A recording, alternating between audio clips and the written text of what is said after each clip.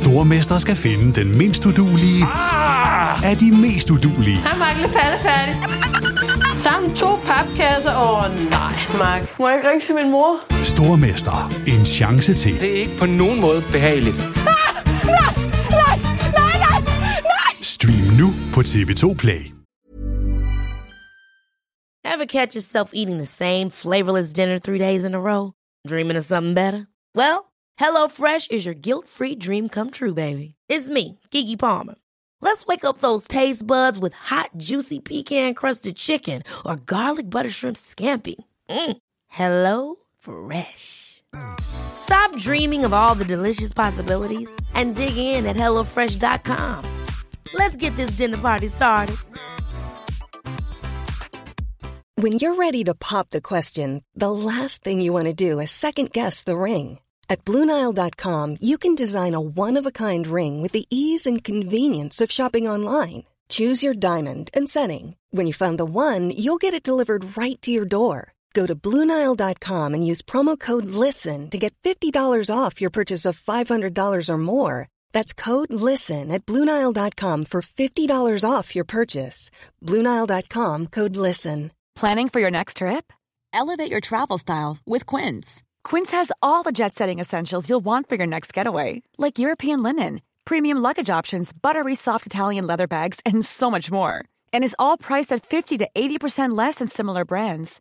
Plus, Quince only works with factories that use safe and ethical manufacturing practices. Pack your bags with high-quality essentials you'll be wearing for vacations to come with Quince. Go to quince.com/pack for free shipping and 365-day returns.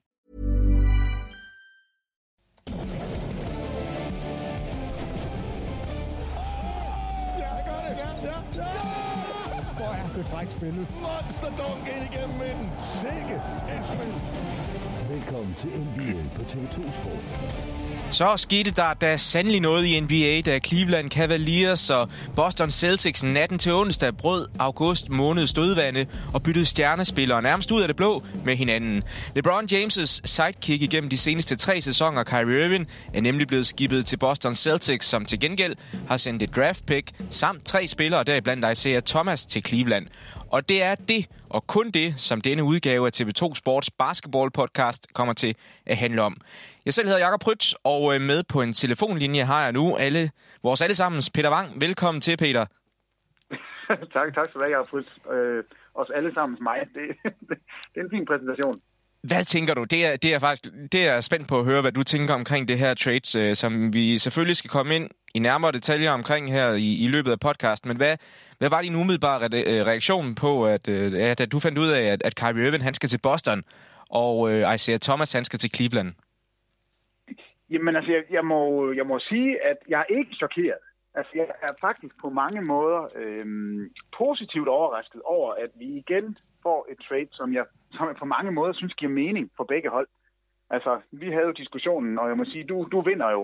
Altså, du kaldte, at Kyrie Irving ikke ville starte sæsonen i en Cleveland. Men jeg havde aldrig forestillet mig, at det skulle være i Boston, han røg til. Jeg troede, han skulle til Phoenix eller til en eller anden klub. Ja, altså det havde jeg også forestillet mig. Men når man så siger et trade, og man siger Danny Ainge, og vi siger, hvem har muligheder for at lave en god pakke, så dukker Bostons navn jo op altid. Fordi det er dem, der har siddet med skattekisten og har haft mulighed for at lave noget. Og man har altså, der er rigtig mange ting i spil i det her trade, som når det sådan lige falder til jorden, så synes jeg faktisk, det giver mening. Altså jeg kan forstå, hvorfor Cleveland gør det, men jeg kan også godt forstå, at Boston gør det. Så jeg synes egentlig, det som udgangspunkt er det ikke sådan et trade, som Paul George traded eller Jimmy Butler traded, hvor jeg sidder og har en klar fornemmelse af, at der er en vinder og en taber.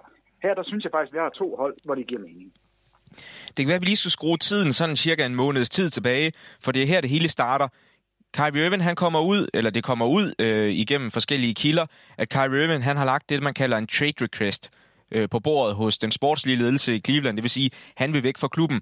Og efter sigende skulle det være, fordi at han føler, at han står i skyggen af LeBron James, til trods for, altså at han har været i finalerne i 3 år i træk, så vil han væk. Han vil ud og være stjernen på holdet.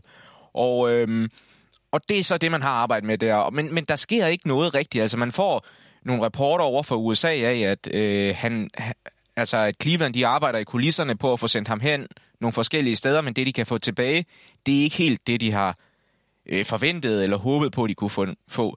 Og så går der de her 3-4 uger, uden der sker noget rigtigt, og så i nat, så eksploderer det lige pludselig. Det tager ikke mere end 3-4 timer fra, at den første lille kilde kommer ud med en rapport om, at Boston og Cleveland, de snakker om det her trade, til det faktisk går igennem. Men hvorfor tror du, Peter, at det sker på nuværende tidspunkt? Altså, det er jo midt i sommerferien faktisk for alle klubberne. Jamen altså, jeg synes jo, man er nødt til først at gå tilbage og sige, hvorfor vil Kyrie Irving trades? De rapporter, der nu lige pludselig kommer ud, det er altså, at Kyrie Irving sandsynligvis har fundet ud af, at Cleveland har shoppet ham. Altså umiddelbart efter finaleserien, så har man fra Clevelands side været rimelig åben omkring, at Kyrie Irving var til at få fat i. Det er ikke meningen, at Kyrie Irving skal have det her at vide, men det finder han altså ud af. Det er den ene ting, så jeg tror, han er lidt sur på ledelsen i Cleveland.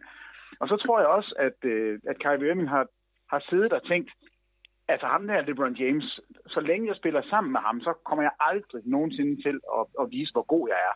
Og jeg har vundet et mesterskab nu. Jeg har haft en game-winning 3 i kamp 7 på udebane. Noget, som alle basketspillere drømmer om. Altså den situation, han er i. Han har simpelthen prøvet det vildeste af det vilde. Og nu vil han altså gerne vise, at han også kan bære et hold, et rigtig godt hold, og han er så træt af at høre på LeBron James.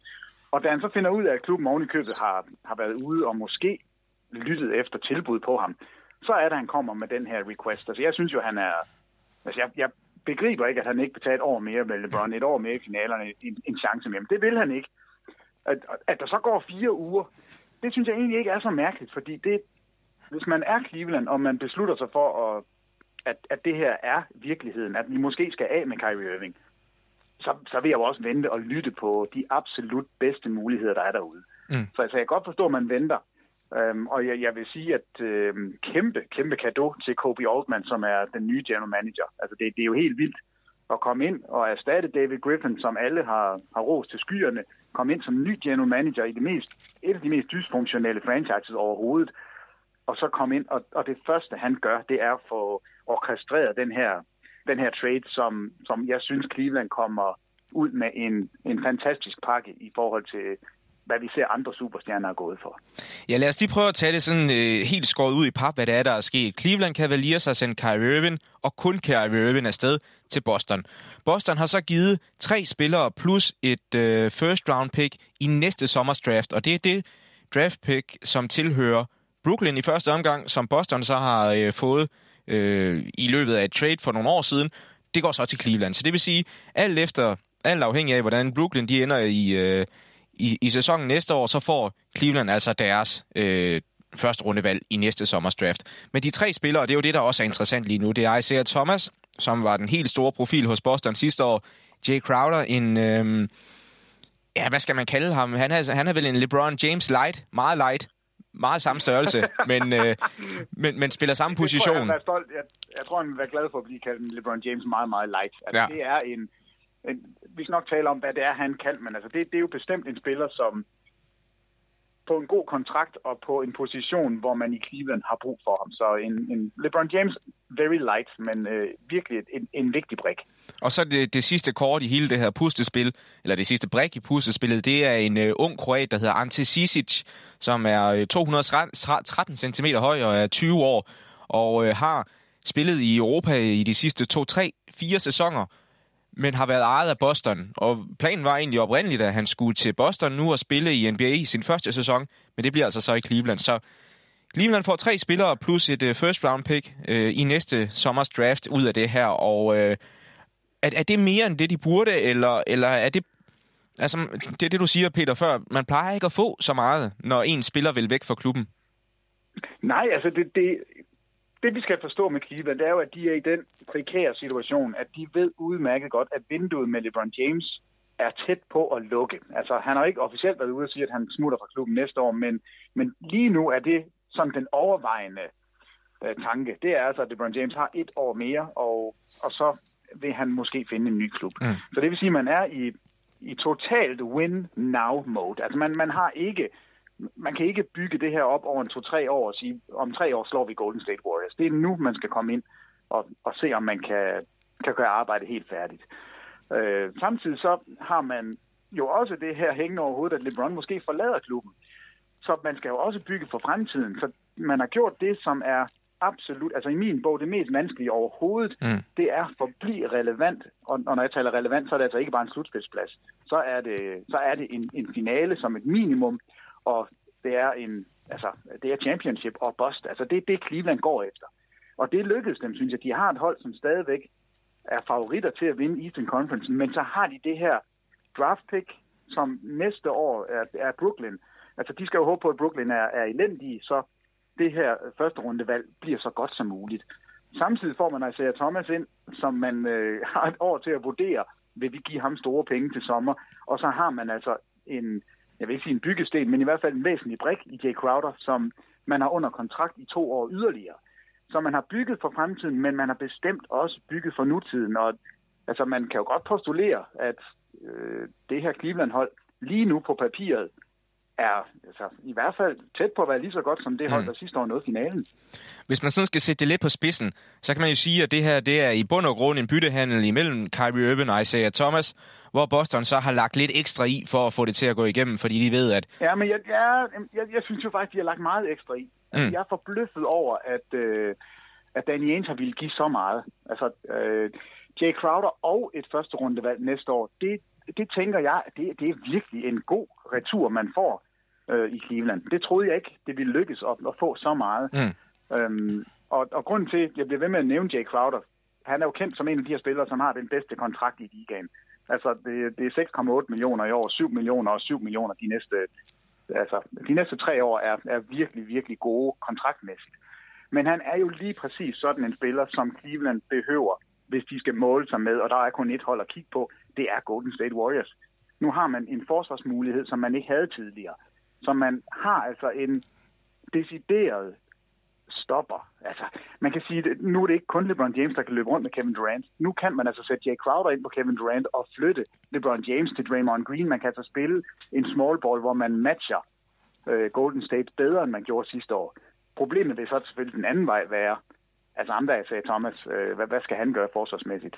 Der bliver det ikke nemmere.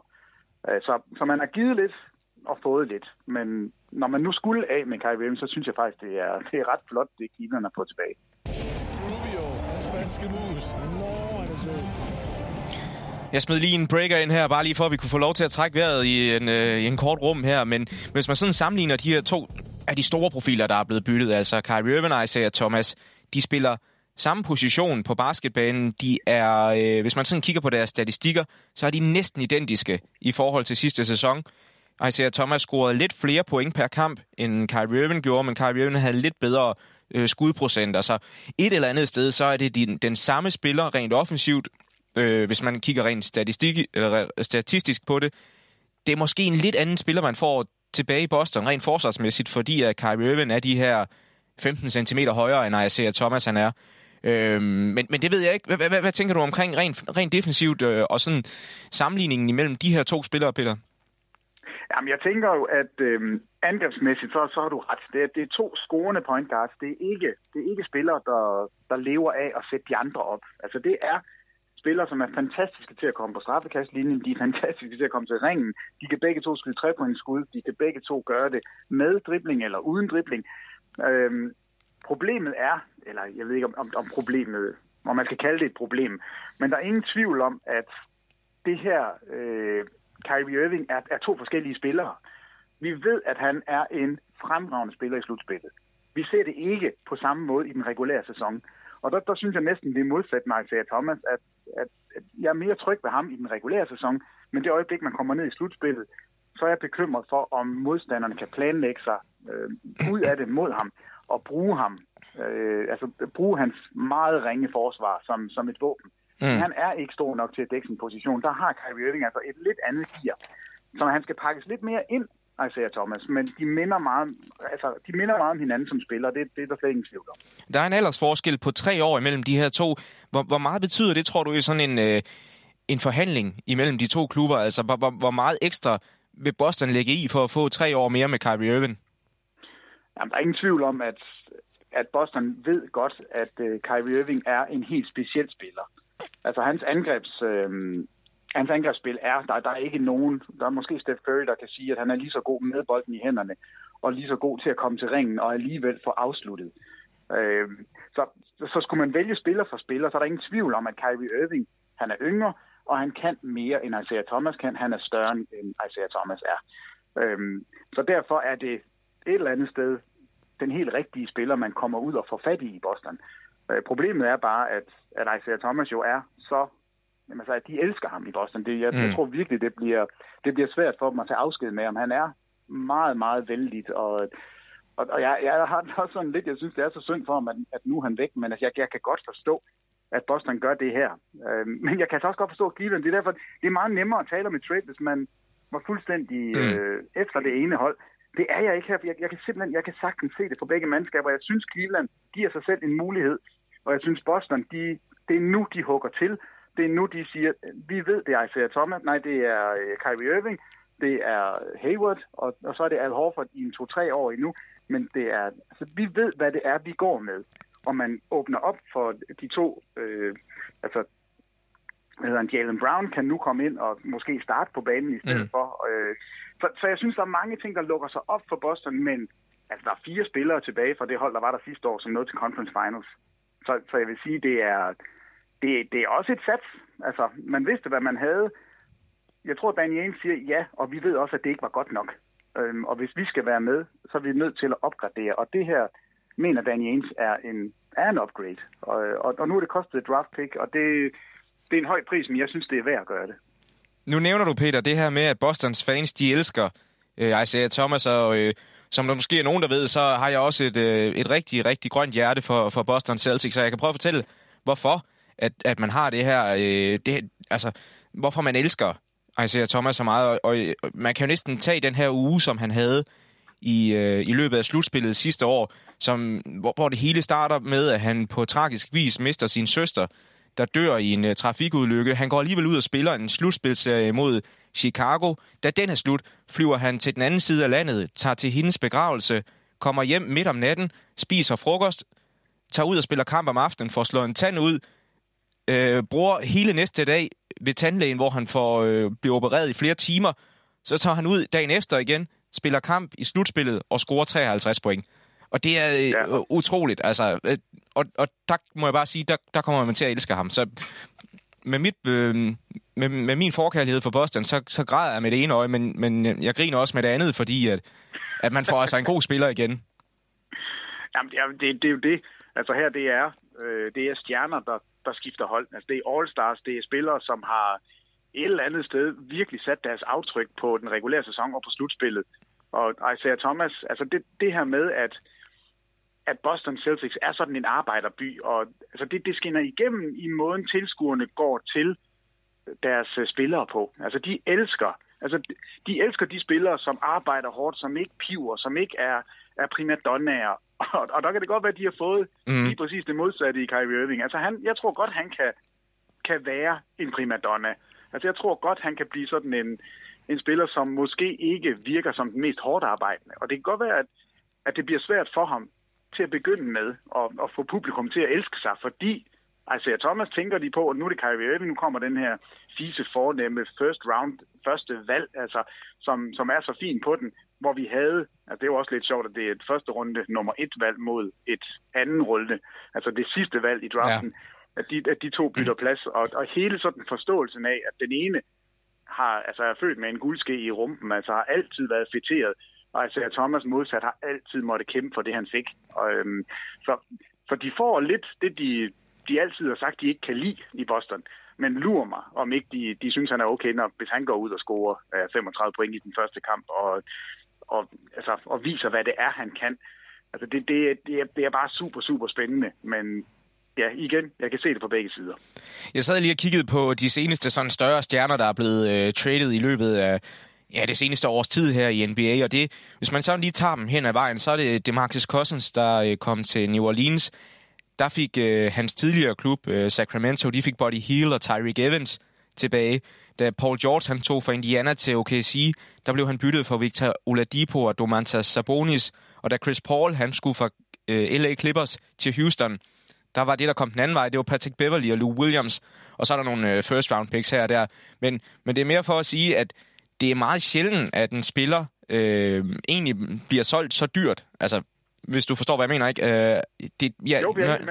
Når jeg tænker på den seneste, som er blevet handlet til den pris, han i virkeligheden er værd, så er det måske Carmelo Anthony tilbage i 2011, da han skulle for Nuggets. Altså, det er, prøv lige at sætte det i måske i perspektiv, hvor god en handel det er for Cleveland, det her. Jamen du peger jo selv på det, og jeg synes jo, man kan bare sige Paul George og Jimmy Butler, altså som er de 2 seneste spillere, der er blevet handlet, som har et eller andet sted, synes jeg, burde have mere værdi end Kyrie Irving. Altså jeg synes, Jimmy Butler er en bedre spiller end Kyrie Irving. Jeg synes, Paul George er en bedre spiller end Kyrie Irving. Og der kom jo ingenting retur. Her, der får Cleveland nutid, de får fremtid, de får altså alt det, man kan bede om. De får en etableret stjerne, som de oven i købet til sommer kan bestemme, om de vil beholde. Altså, vil de give dem de store penge eller ej. De får et første rundevalg næste år, som hvis de er rigtig heldige, og Brooklyn falder helt igennem, så kan det være, at de får første runde nummer 1 valg igen. Det kan også være, at det bliver et valg som nummer 5, det kan også være, at det bliver nummer 7, men i hvert fald får de en brik, som de enten selv kan bruge, eller også, hvad kunne være endnu sjovere, hvis nu det ikke virker mig, siger Thomas, så har man lige pludselig en trade-pakke. Ja. Altså i februar, hvor man kan sige, altså Isaiah Thomas er god, han fungerer bare ikke hos os, fordi vi har LeBron James. Hvad kan vi få fra Isaiah Thomas og et første rundevalg fra Brooklyn? Altså er der nogen derude, hvor kan Phoenix lige pludselig blive samarbejdspartner igen? Altså jeg er ikke sikker på, at det er slut, og jeg tror også, at på den her måde har Cleveland sat sig selv op til at være relevante nu, men de har altså også muligheden for at justere i løbet af sæsonen. Så jeg synes, det er rigtig, rigtig godt, det Cleveland har fået tilbage. Jeg er lidt mere skeptisk for Boston, om det kommer til at virke med det samme, men altså, det gavner begge klubber, det her. Man kan i hvert fald sige, at Isaiah Thomas, han kun har 1 år tilbage af sin kontrakt, mens Kyrie Irving, han har 2 år tilbage. Så Boston, de slipper i hvert fald for at skulle tænke på en kontraktforlængelse til sommer. Hvor meget skal man lægge i det? Jamen, jeg synes, man skal lægge meget i det. Altså, jeg var jo rigtig meget efter Boston ved draften, at de bytter med Philadelphia og trader ned, så de får 3. valget i stedet for første valget. For jeg synes jo, man skulle være gået med en point guard, som man kunne trade Isaiah Thomas. Nu trader man så Isaiah Thomas alligevel og får en point guard tilbage igen, som er en altså, man kan også måle de her trades på, hvem står med den bedste spiller? Altså, hvem er den bedste spiller, når tradet er slut? Og det er der, altså jeg tror ikke, der er nogen tvivl om, at man må sige, at det er Kyrie Irving. Altså, han er den bedste spiller, så på den måde har Boston vundet tradet. Men på den anden side, hvis du skal spille mod Golden State Warriors, og du er Cleveland Cavaliers, og du er blevet kørt over sidste år i finalen, så er du nødt til at få en spiller, der kan dække op. Kyrie Irving dækker ikke op. Det gør Isaiah Thomas heller ikke. Der var måske blevet en smule dårligere. Du får Jay Crowder ind. Måske kan du få noget for Zizic. Det ved vi ikke. Altså måske kan han bruges. Jeg er ikke sikker på, at han kan i slutspillet. Jeg tror ikke, han er klar endnu. Men altså, du får Jay Crowder, plus en guard, som kan score, og som også er ringe i forsvar. Så du er, i min optik, er du opgraderet forsvarsmæssigt i forhold til, hvad du var sidste år. Og hvis det er et mesterskab, du måler dig ud fra, så er det en nødvendighed. Altså, du kunne ikke forvente at slå Golden State med det hold, som du havde nu. Du har en spiller, som er utilfreds, der gerne vil væk. Vi skal have så meget retur, at vi kan være relevante i år, men samtidig skal vi forberede os på, at LeBron han måske smutter til sommer. Og det lykkedes. Og det er jo nærmest umuligt at forestille sig, at man kunne få det. Altså, alle de andre trades, vi har hørt, det har været Bledsoe i Phoenix. Det var ham. Men man måtte ikke rigtig få noget ved siden af. Altså, de var ikke villige til at give noget ung talent. De var ikke villige til at give draft picks. Alt det her, som vi jo alle sammen synes er lidt mærkeligt, at Phoenix ikke vil hoppe på.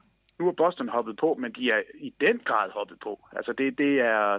Jeg synes, det er imponerende, hvad Cleveland har fået tilbage. Værsgo, assist nummer 22.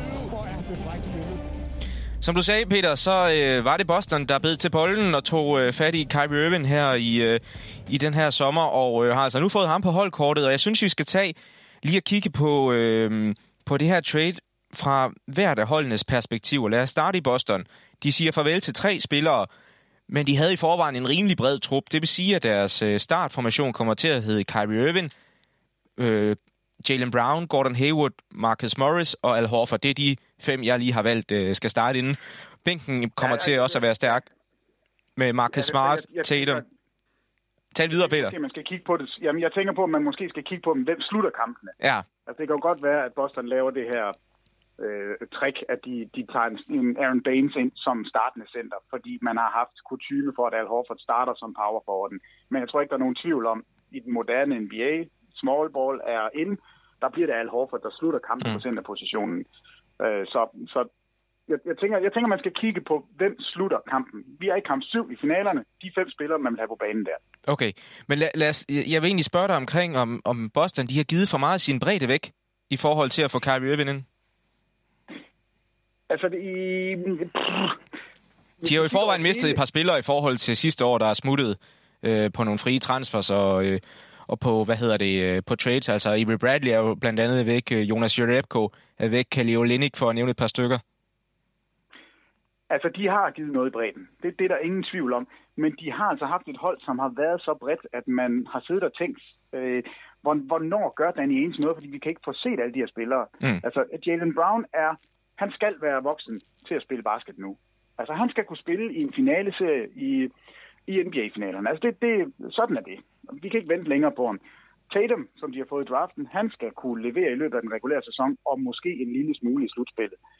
Du har nu fået en af Morris Twins ind, som er en lidt overset spiller, synes jeg. Altså, han kan faktisk noget forsvarsmæssigt, og kan også levere noget angrebsmæssigt. Så jeg synes ikke, at det er blevet et smalt hold. Det er et anderledes hold, end vi så sidste år, men jeg synes faktisk, det er et stærkere hold. Så jeg er ret høj på det, Boston har gjort. Jeg synes, de kommer bedre ind til slutspillet, end de gjorde sidste år. Peter, jeg kender ikke nogen som dig, der har skreget på, at Boston de skulle gøre et eller andet. Altså, det var næsten ligegyldigt, hvad det var, bare de gjorde et eller andet. Og så ender det med, at det er Kyrie Irving, som de smider hele baduljen efter. Synes du, det er den rigtige spiller, de går efter, eller skulle de have gået efter Jimmy Butler eller Paul George, eller hvad? Er det her den optimale løsning for dem?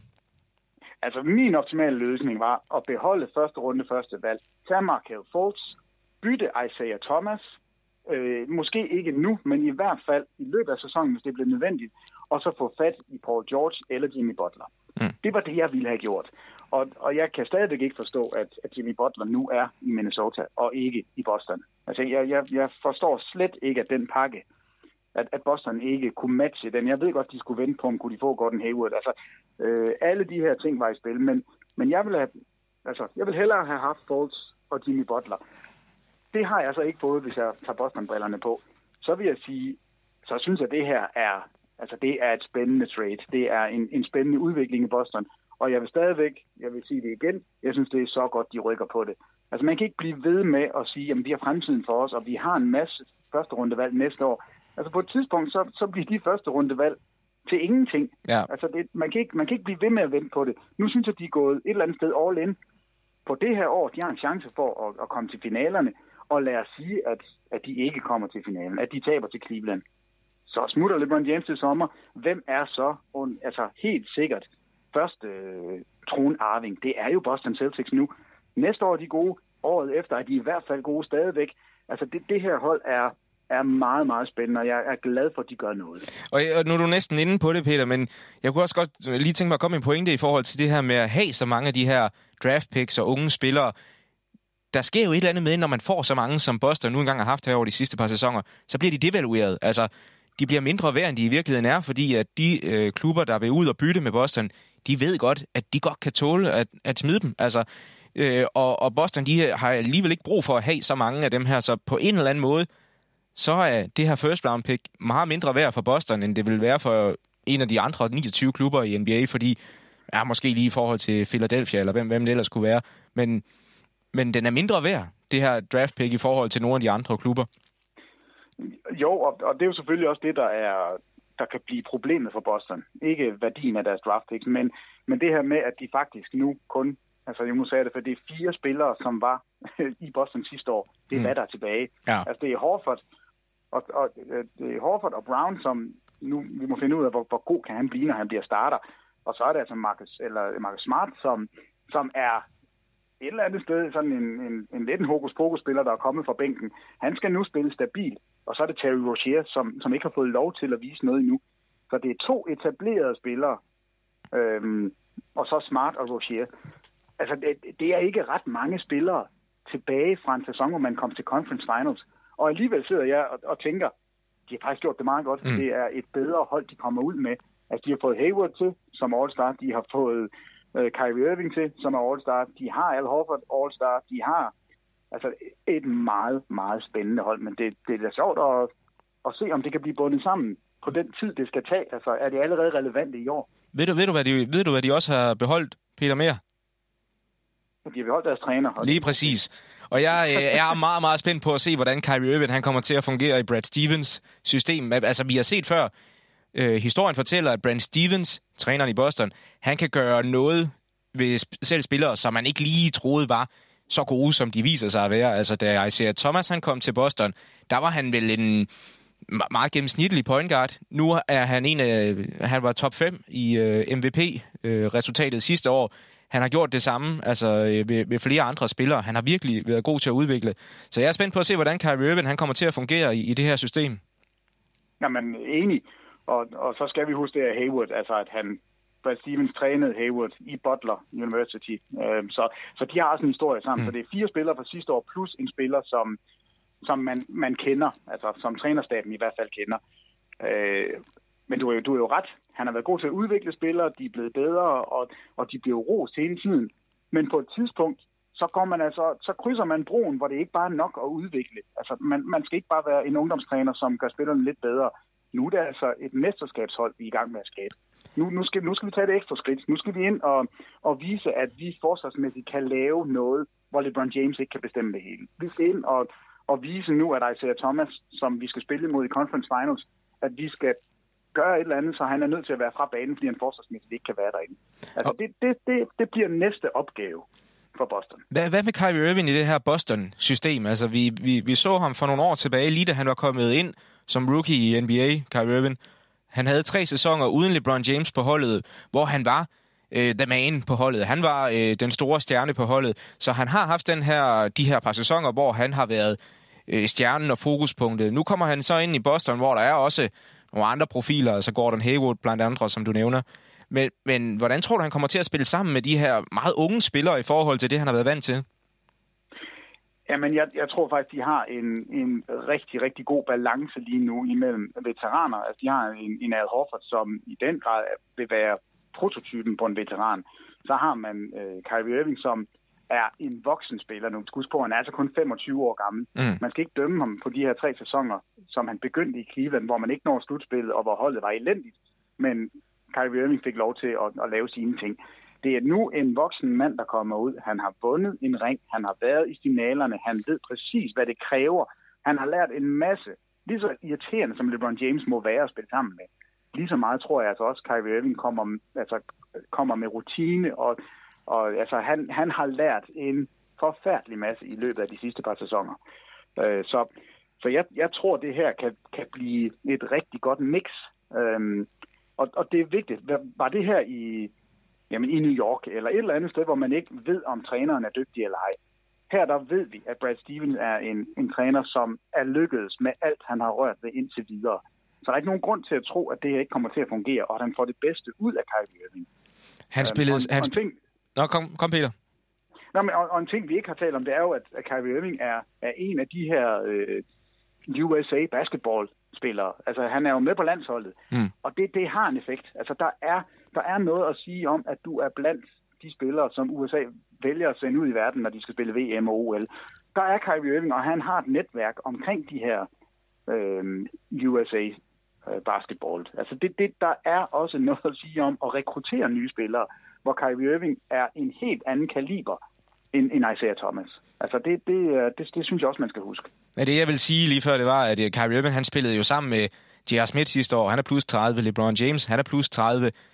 Kyle Korver, han er langt oppe i 30'erne. Richard Jefferson, Channing Frye, også gamle spillere.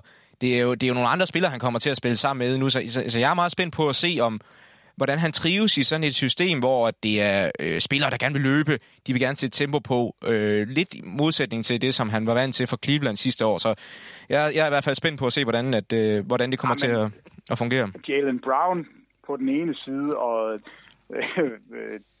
måske bare Rozier sammen med sig også, eller Marcus Smart. Altså, de kan komme til at spille noget meget, meget sjov basketball. Jeg er enig med dig.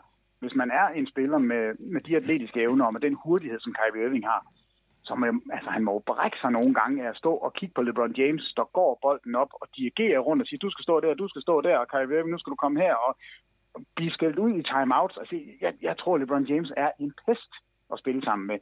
Men samtidig må man også bare sige, jamen de vinder, så jeg kan ikke brokke mig. Men det blev for meget for Kyrie Irving, det her. Og nu får han muligheden for at lande 25 år gammel, en etableret stjerne i NBA med ung talent på den ene side, rutinerede All-Star-spillere på den anden. Altså det her, han et eller andet sted lander han vel i den ideelle situation. En ung, up-and-coming head coach, som har gjort det rigtig godt. Fin aldersfordeling, fremtiden for sig. Et sted, som er vant til at vinde, og som forventer det bedste. Altså det ser meget godt ud. Altså, når ikke du gider komme i finalen med LeBron, og det har Kyrie Irving valgt at sige, det gider jeg ikke et år mere. Nu vil jeg selv. Så er der ikke ret mange steder, jeg hellere vil lande ind i Boston. Eastern Conference, på det hold, som alle peger på, som er fremtiden, mod alle de andre hold, som er, enten er de nedadgående, eller også er de ved at være så gamle, at de ved, at det kommer lige om lidt. Så det er perfekt for Kyrie Irving, det her. Så lad os vende blikket til Cleveland Cavaliers og se, hvordan de ligesom tager imod det her trade, for holdet har været i NBA-finalerne de sidste 3 sæsoner, men har kun vundet 1 mesterskab i de 3 finaler. Det har så været Golden State Warriors, som de har tabt til de 2 andre gange. Men Peter, med deres, hvis du lige tager Cleveland-brillerne på og kigger på det her trade, vi har været lidt inde på det, de har måske fået mere i posen tilbage, end man kunne håbe på, eller i hvert fald forvente. Hvor godt tilfredse skal de være med det her? Jamen, når situationen er, som den er, og Kyrie Irving ikke er tilfreds, og man ikke tør gå ind i sæsonen med en LeBron og Kyrie Irving, som ikke er på samme side i bogen. Altså, historien er jo, at de talte ikke sammen i finaleserien, er der nu kommet ud. Altså, der har været ballade i noget tid. Så synes jeg, at vi skal tage hatten af for Kobe Altman og sige, du er verdens bedste general manager lige nu, fordi det eneste, du har gjort, det har altså været rigtig, rigtig godt. Kyrie Irving ud, men tilbage får vi nutid og fremtid. Og det var det, man gerne ville have. Og det lykkedes. Og det her Cleveland-hold, altså nu kommer de ind, LeBron James, han er nok endnu mere sur, end han plejer at være, og har den der chip på skulderen. Jeg tror, Cleveland går en stor sæson i møde. Jeg tror, de er rigtig godt tilfredse med den her sæson. Om så fremtiden ser lys ud eller ej, det kan man så diskutere, men den her sæson vil Cleveland stadigvæk være tophold i Eastern Conference. Jeg har lige prøvet at finde deres startformation og deres formentlige bænk frem her i den kommende sæson. Det vil hedde Isaiah Thomas som point guard, shooting guard J.R. Smith, small forward LeBron James, power forward Kevin Love og center Tristan Thompson. Så der er ikke så meget, der ændrer sig der. Isaiah Thomas bliver byttet ud for Kyrie Irving. Men ellers så hedder bænken, den er også interessant at se på, for de får altså Jay Crowder ind. Man har tidligere i den her sommer hentet Derrick Rose som free agent og Jeff Green ind. Og så har man nogle af de velkendte navne, Kyle Korver, Iman Shumpert, Channing Frye, og så ham her Ante Cicic, som er et vældig ubeskrevet blad i NBA-sammenhæng i hvert fald, men hvor de får lidt bredde i forhold til sidste år. Ja. Bænken bliver vel stærkere? Jamen, jeg tænker jo hele tiden finaler Golden State Warriors. Står man stærkere nu, end man gjorde før? Og vi så, hvad man kunne før. Man kunne ikke matche op mod det her Warriors-hold. Man var chanceløs. Det synes jeg, vi må være ærlige at sige, at Warriors var for gode. Ikke bare for Cleveland, men for alle. Men hvis nu Cleveland skal være hovedudfordreren for Eastern Conference, så mangler de en forsvarsspiller på forward-positionen. Det har de fået nu i Jay Crowder. Det betyder, at hvis vi skal lukke en kamp, så kan man altså enten have Kevin Love eller Tristan Thompson på centerpositionen. Lad os sige, at Kevin Love er ude. Lad os sige, at han bliver traded. Det er så det næste, vi kan tale om det kommer til at ske. Men du kan altså have en kamp 7, de sidste 5 minutter af kamp, så kan den hedde Tristan Thompson på centerpositionen. Han kan godt følge med Draymond Green. Han kan godt være med til at bytte på screeninger. Jay Crowder og LeBron James på forward-positionerne, de kan bytte på alle screeninger. De kan begge to følge med alle spillere på Warriors hold. Du har J.R. Smith, som, altså når han vil, så er han faktisk en god forsvarsspiller. Du kunne sætte Iman Shumpert ind i stedet for, hvis du siger, at vi skal kun dække op og håbe på det bedste i angrebet. Det eneste sted, hvor de får problemer lige nu, der havde de også problemer før, og det er på point guard-positionen. Det er Isaiah Thomas, der bliver problemet. Og putter du Derrick Rose ind, så bliver problemet ikke mindre af det. Det er 2 af de mest elendige point guards, vi ser i NBA. Og så, ikke for at gøre det endnu sjovere, men altså Jose Calderon er så tredje guard, eller Kay Felder lige nu. Det bliver en ynk. Men på alle de andre væsentlige positioner, der mener jeg forsvarsmæssigt, at det er en upgrade. Jeff Green, altså jeg er ikke Jeff Green-fan. På ingen måde. Men hvis der er én ting, han kan, så er det at være med på at spille noget forsvar, hvor der skal byttes på screeningerne, fordi han stadigvæk er en stor atletisk spiller, der kan spille begge forward-positioner, og kan endda også komme ned og hjælpe til på centerpositionen, hvis det er i den moderne NBA. Så man har givet sig selv i det mindste en mulighed for forsvarsmæssigt at kunne dæmme lidt bedre op for Golden State Warriors. Altså, jeg tror stadigvæk ikke, det er nok, men jeg synes faktisk, man står stærkere, end man gjorde sidste år, hvis man kun kigger finale. Men Cleveland gjorde jo også det i finalerne sidste år og året forinden, at man satte ikke nødvendigvis Kyrie Irving til at dække Stephen Curry op, men man tog jo ofte shooting guarden, som er en bedre forsvarsspiller, og satte over på Steph Curry, og så tog man så Kyrie Irving og satte over på Klay Thompson. Men det vil jo så betyde nu, hvis man gør det samme, at Isaiah Thomas, han skal til at dække Klay Thompson op, og der tror jeg, at man kan få... der kan man godt få ørerne i maskinen, fordi Thompson, han kan skyde over Isaiah Thomas. Ja, og det, som Steve Kerrs tropper jo bare gør, det er, at de bliver ved med at lave de her screening-spil, hvor de involverer Isaiah Thomas. Det er fuldstændig ligegyldigt, hvem han starter på. Fordi lige så snart man ser, hvor han er, så kommer han i et screening-spil. Men jeg har jo prøvet at tænke det her endnu videre, eller endnu længere ud og sige, jamen hvad så, når vi er de sidste 5 minutter af finalen? Hvad så med, at vi slet ikke spiller med en regulær point guard? Vi ved angrebsmæssigt, der skal det nok køre. LeBron James, han skal nok styre det angreb. Er det så nok? Altså, kunne vi se en line-up, som hed J.R. Smith, Iman Shumpert, LeBron James, hvem skal vi tage her? Jeff Green måske, hvis det var, vi skulle være sådan helt frække, og Tristan Thompson. Altså, kunne man komme ind og faktisk lave en større line-up, som kunne give problemer for Golden State forsvarsmæssigt, men hvor man selv forsvarsmæssigt var lidt bedre matchet op mod det her hold. Altså det er i hvert fald, jeg synes, man får, nu glemte jeg Jay Crowder, han kommer selvfølgelig ind i stedet for Jeff Green, så han er lige ude igen, Jeff Green, ud med dig. Altså, jeg synes, man kan gøre nogle sjove ting, når man fysisk har en bedre mulighed for at matche. Så altså, jeg synes egentlig, det er en ret sjov sæson, de går i møde, og så ved vi jo begge to, at Dwayne Wade lige om lidt... Ja, det har du fortalt mig i dag. Spiller. Jamen altså, det kommer til at ske. Altså, jeg kan ikke forestille mig andet. De har jo hele den her problematik i Chicago, at de vil gerne af med ham, fordi han skal have 24 millioner. Det synes de er lidt mange penge for en spiller, som egentlig ikke er nogen værdi for dem lige nu, for de skal ikke vinde kampe. De skal være dårlige i Chicago. De skal gerne tanke fra start.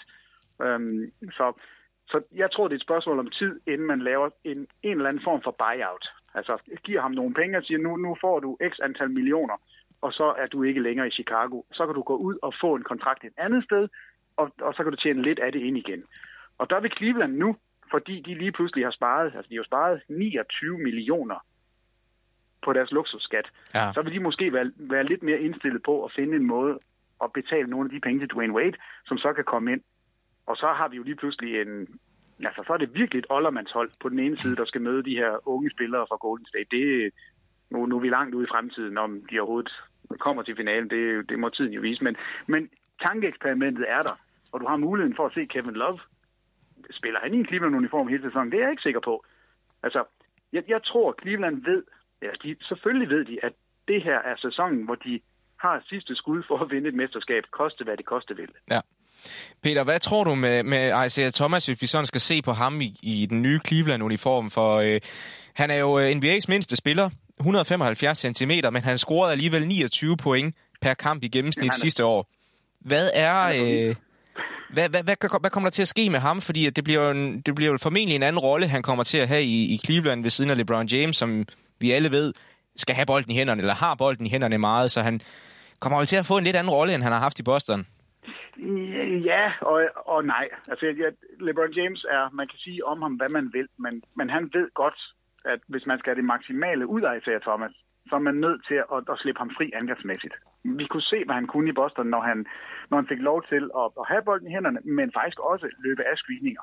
Så jeg tror, vi vil se en del af det samme i Cleveland. Men det er slet ikke det, jeg tænker på. Det er ikke en regulær sæson. Den tror jeg ikke er et problem. Altså, jeg tænker hele tiden, ikke engang slutspil, jeg tænker hele tiden finale. Altså, hvad gør man der? Og det tror jeg også, Cleveland gør. LeBron James har været i finalen i Eastern Conference, altså kommet ud af Eastern Conference 7 år i streg. Han frygter ingen hold i Eastern Conference. Jeg tror ikke, han ligger søvnløs overhovedet.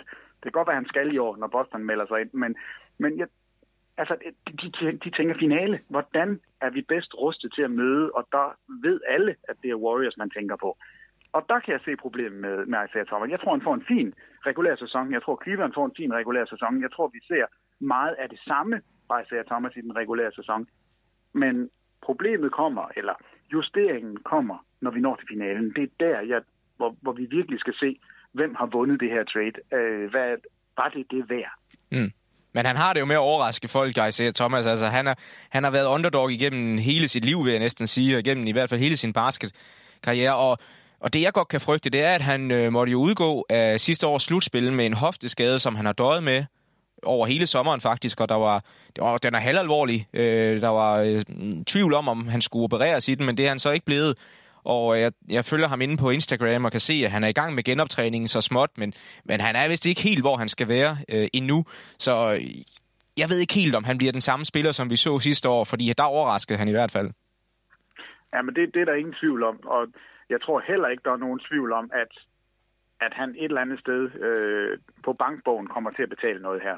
Mm. Altså, jeg tror, han regnede med at være i Boston hele sæsonen, og at Boston, fordi de elsker ham så meget, og fordi han var en af de mest scorede spillere, og fordi han var All-NBA og MVP-kandidat og så videre, at man så ville belønne ham sommeren 2018 med en kæmpe kontrakt. Den er ikke sikret nu. Altså, det er en anden situation, Isaiah Thomas står i. Han får ikke en 4-års eller 5-års maksimum NBA-kontrakt. Det tror jeg simpelthen ikke på. Jeg tror mere, vi lander på en kortere kontrakt. Han skal nok tjene sine penge. Jeg er ikke ondt af ham, men jeg tror, han ville have kunne tjene flere penge, hvis han var blevet i Boston, end jeg ser mig udspille til sommer fra Isaiah Thomas. Mm. Men altså, der er lang tid. Der er lang tid til næste år. Det kan være, at Isaiah Thomas bliver traded inden da. Det kan være, at Kevin Love bliver traded inden da. Altså, den her NBA er så vild i øjeblikket, at der er ikke noget, der er sikkert længere. Altså, man kan simpelthen ikke regne med noget.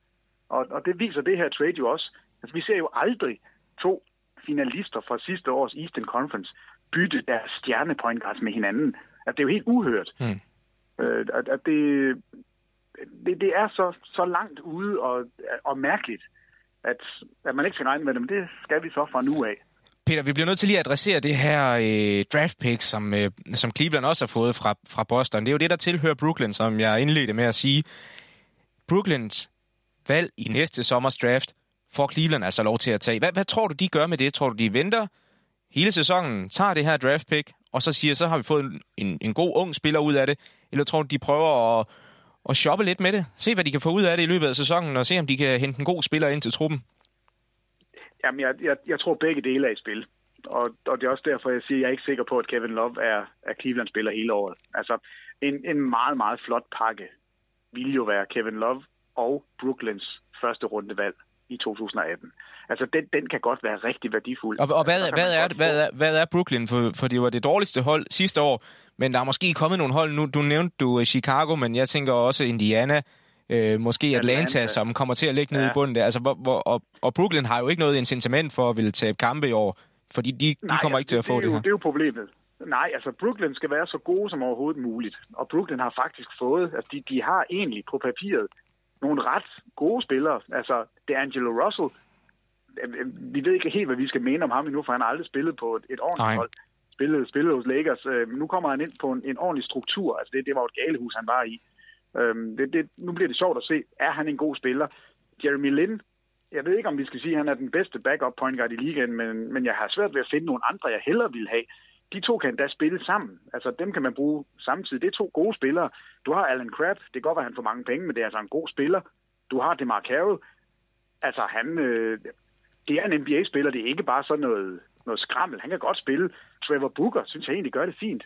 Moskov, hvis han er skadesfri, er et stort skrummel, der godt kan spille. Måske ikke den mest moderne spiller, men han kan godt spille. Han bliver bakket op af Jared Allen, som er en okay spiller også. Mm. Du har Hollis Jefferson, du har Kilpatrick, du har Dinwiddie. Altså, det er NBA-spillere lige pludselig. Ja. Altså, det lykkedes i Brooklyn at få et hold med navne, som vi kender, og det er ikke fordi, at det er fra de kulørte blade. Altså, det er fordi, de faktisk godt kan spille basket. Men vi er vel enige om, det er minimum top 10, det her valg i næste sommer. Det er vel også top 5? Jamen, altså, det er der, hvor jeg tror, man skal se sæsonen lidt an. Ja. Og det er der, Cleveland, de skal... altså, de er jo selvfølgelig super opmærksomme på det her. Lad os sige, at Brooklyn kommer ud og taber de første 18 kampe. Så tror jeg, det er et draft pick, man siger, det beholder vi. Fordi det er vores fremtid, der ligger her. Næste års draft er, altså de forlydende, der er lige nu, det er, at det er et meget top-heavy. Altså der er en 3-4 spillere, som er rigtig gode. Og derefter så kommer der en masse spillere, som vi ikke rigtig ved, om bliver noget stort. Så det bliver meget, meget, meget vigtigt, om det her første rundevalg, det lander inde i top 5. Altså det bliver jo sådan noget, vi skal holde øje med, og Cleveland især. For lad os sige, at Brooklyn får det maksimale ud af deres spillere. Og som du selv sagde, de har ikke noget incitament for at tabe. De skal prøve på at vinde og udvikle spillere. Så lad os sige, at de lige pludselig kun er det 6., 7. dårligste hold. Hvad så? Altså, er man så villig til at give Kevin Love og det her draft pick væk for det man kan se, man mangler? Altså, de har jo heldigvis en halv sæson til at vurdere det på. Og det er jo derfor, jeg synes, det er fremragende trade for Cleveland. Fordi det giver dem muligheder fra start, men det giver dem altså også muligheder for at justere løbende. Altså, det er ikke det sidste, vi har set komme til at ske i Cleveland. Det tror jeg simpelthen ikke.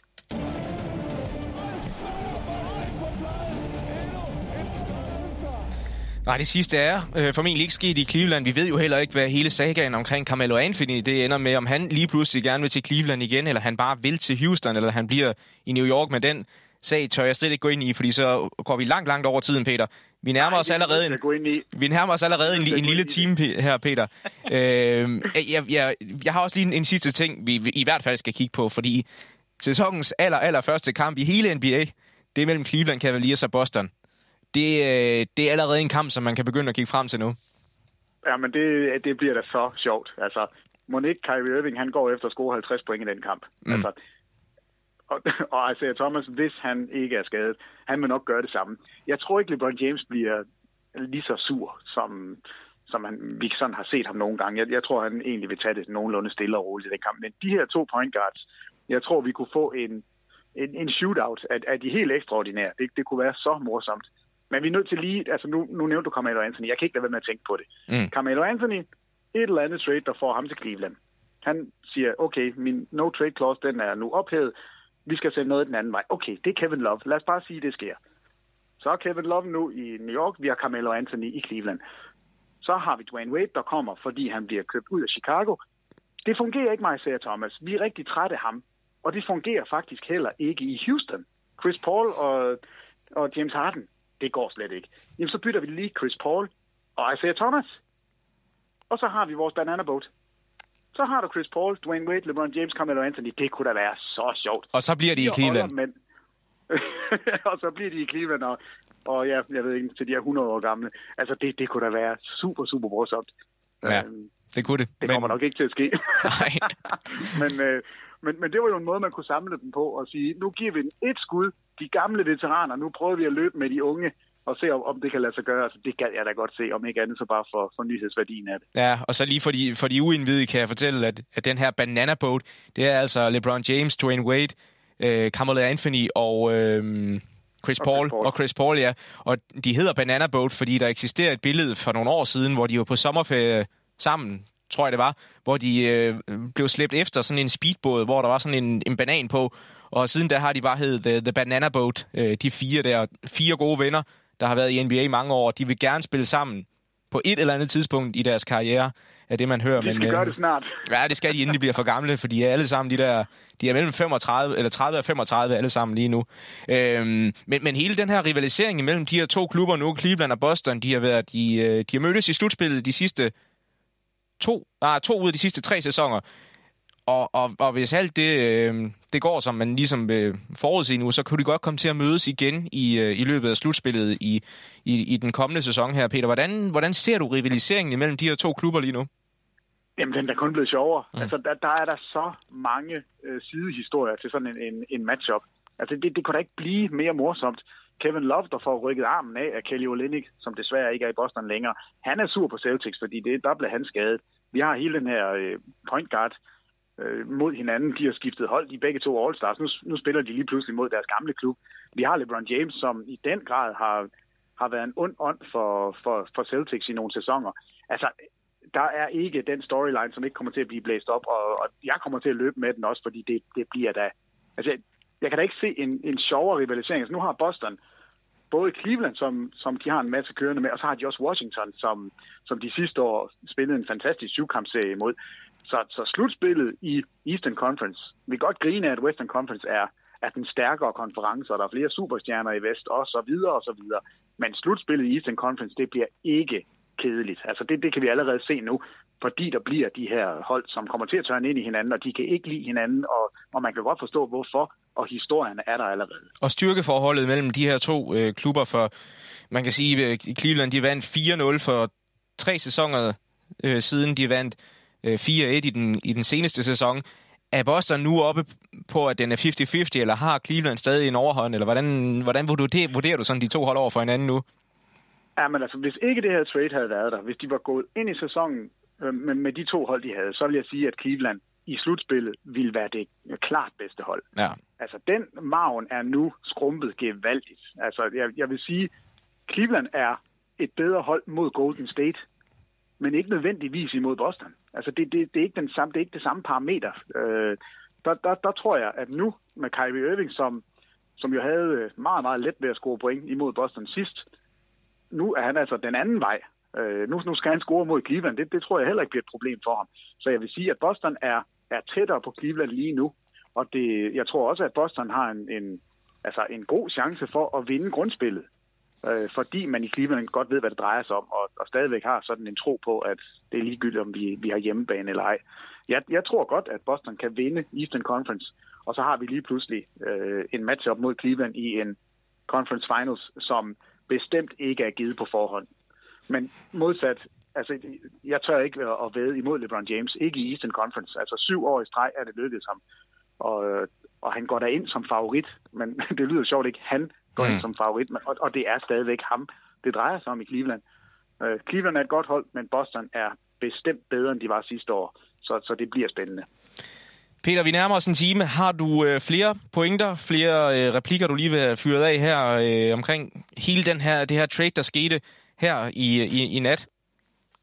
Nej, altså jeg synes, hvis man skal slutte af med noget, så er det jeg også startede med, at det er jo fantastisk, når der kommer trades, også når det involverer de helt store navne, men hvor man sidder og oprigtigt ikke kan pege på en direkte vinder. Altså jeg synes, det er de gode trades. Det er der, hvor begge hold faktisk kan komme ud og sige, det er godt for os. Ja. Jamen det er også godt for os, jamen så er det jo et lykkeligt ægteskab. Og det synes jeg indtil videre, det jeg kan se i det her trade, det er, at begge hold får noget ud af det, og det er de bedste trades, der er. Så jeg synes, det var dejligt at vågne op til. Lad det være udgangsreplikken for denne podcast, lidt special podcast omkring det her trade imellem Cleveland og Boston. Husk, at vi har en Facebook-side, der hedder TV2 Basketball. Gå ind og giv os et like, smid en kommentar eller send en emoji, hvis det er det, I har lyst til. Og ellers så er vi tilbage. Spørgsmål, hvis der er noget. Ja, det er der også mulighed, fordi vi har nemlig vores faste podcastvært, Christoffer Vestrup, tilbage inden særlig lang tid. Han har været på ferie her over sommeren, men han vender stærkt tilbage. Og jeg ved, du er også klar, Peter, til at rulle ud, inden sæsonen den faktisk går i gang. Så hold øje inde på SoundCloud, hvor vi lægger vores podcast op, og også inde på vores hjemmeside sporttv2.dk. Det bliver alt herfra. Mit navn er Jakob Prytz, så jeg siger tak, fordi I lyttede med, og også tak til Peter Wang for, at du var med her.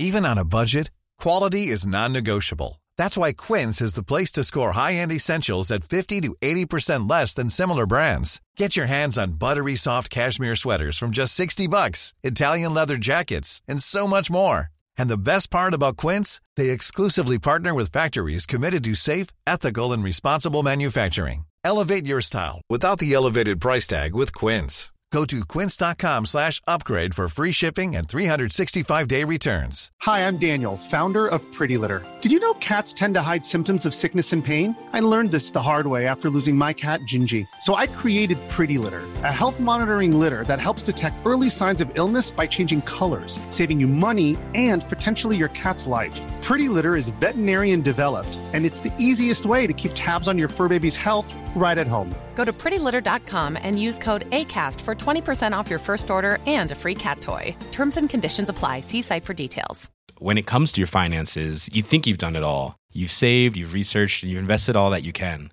Now it's time to take those investments to the next level by using the brand behind every great investor, Yahoo Finance. As America's #1 finance destination, Yahoo Finance has everything you need, whether you're a seasoned trader or just dipping your toes into the market. Join the millions of investors who trust Yahoo Finance to guide them on their financial journey. For comprehensive financial news and analysis, visit yahoofinance.com, the #1 financial destination, yahoofinance.com.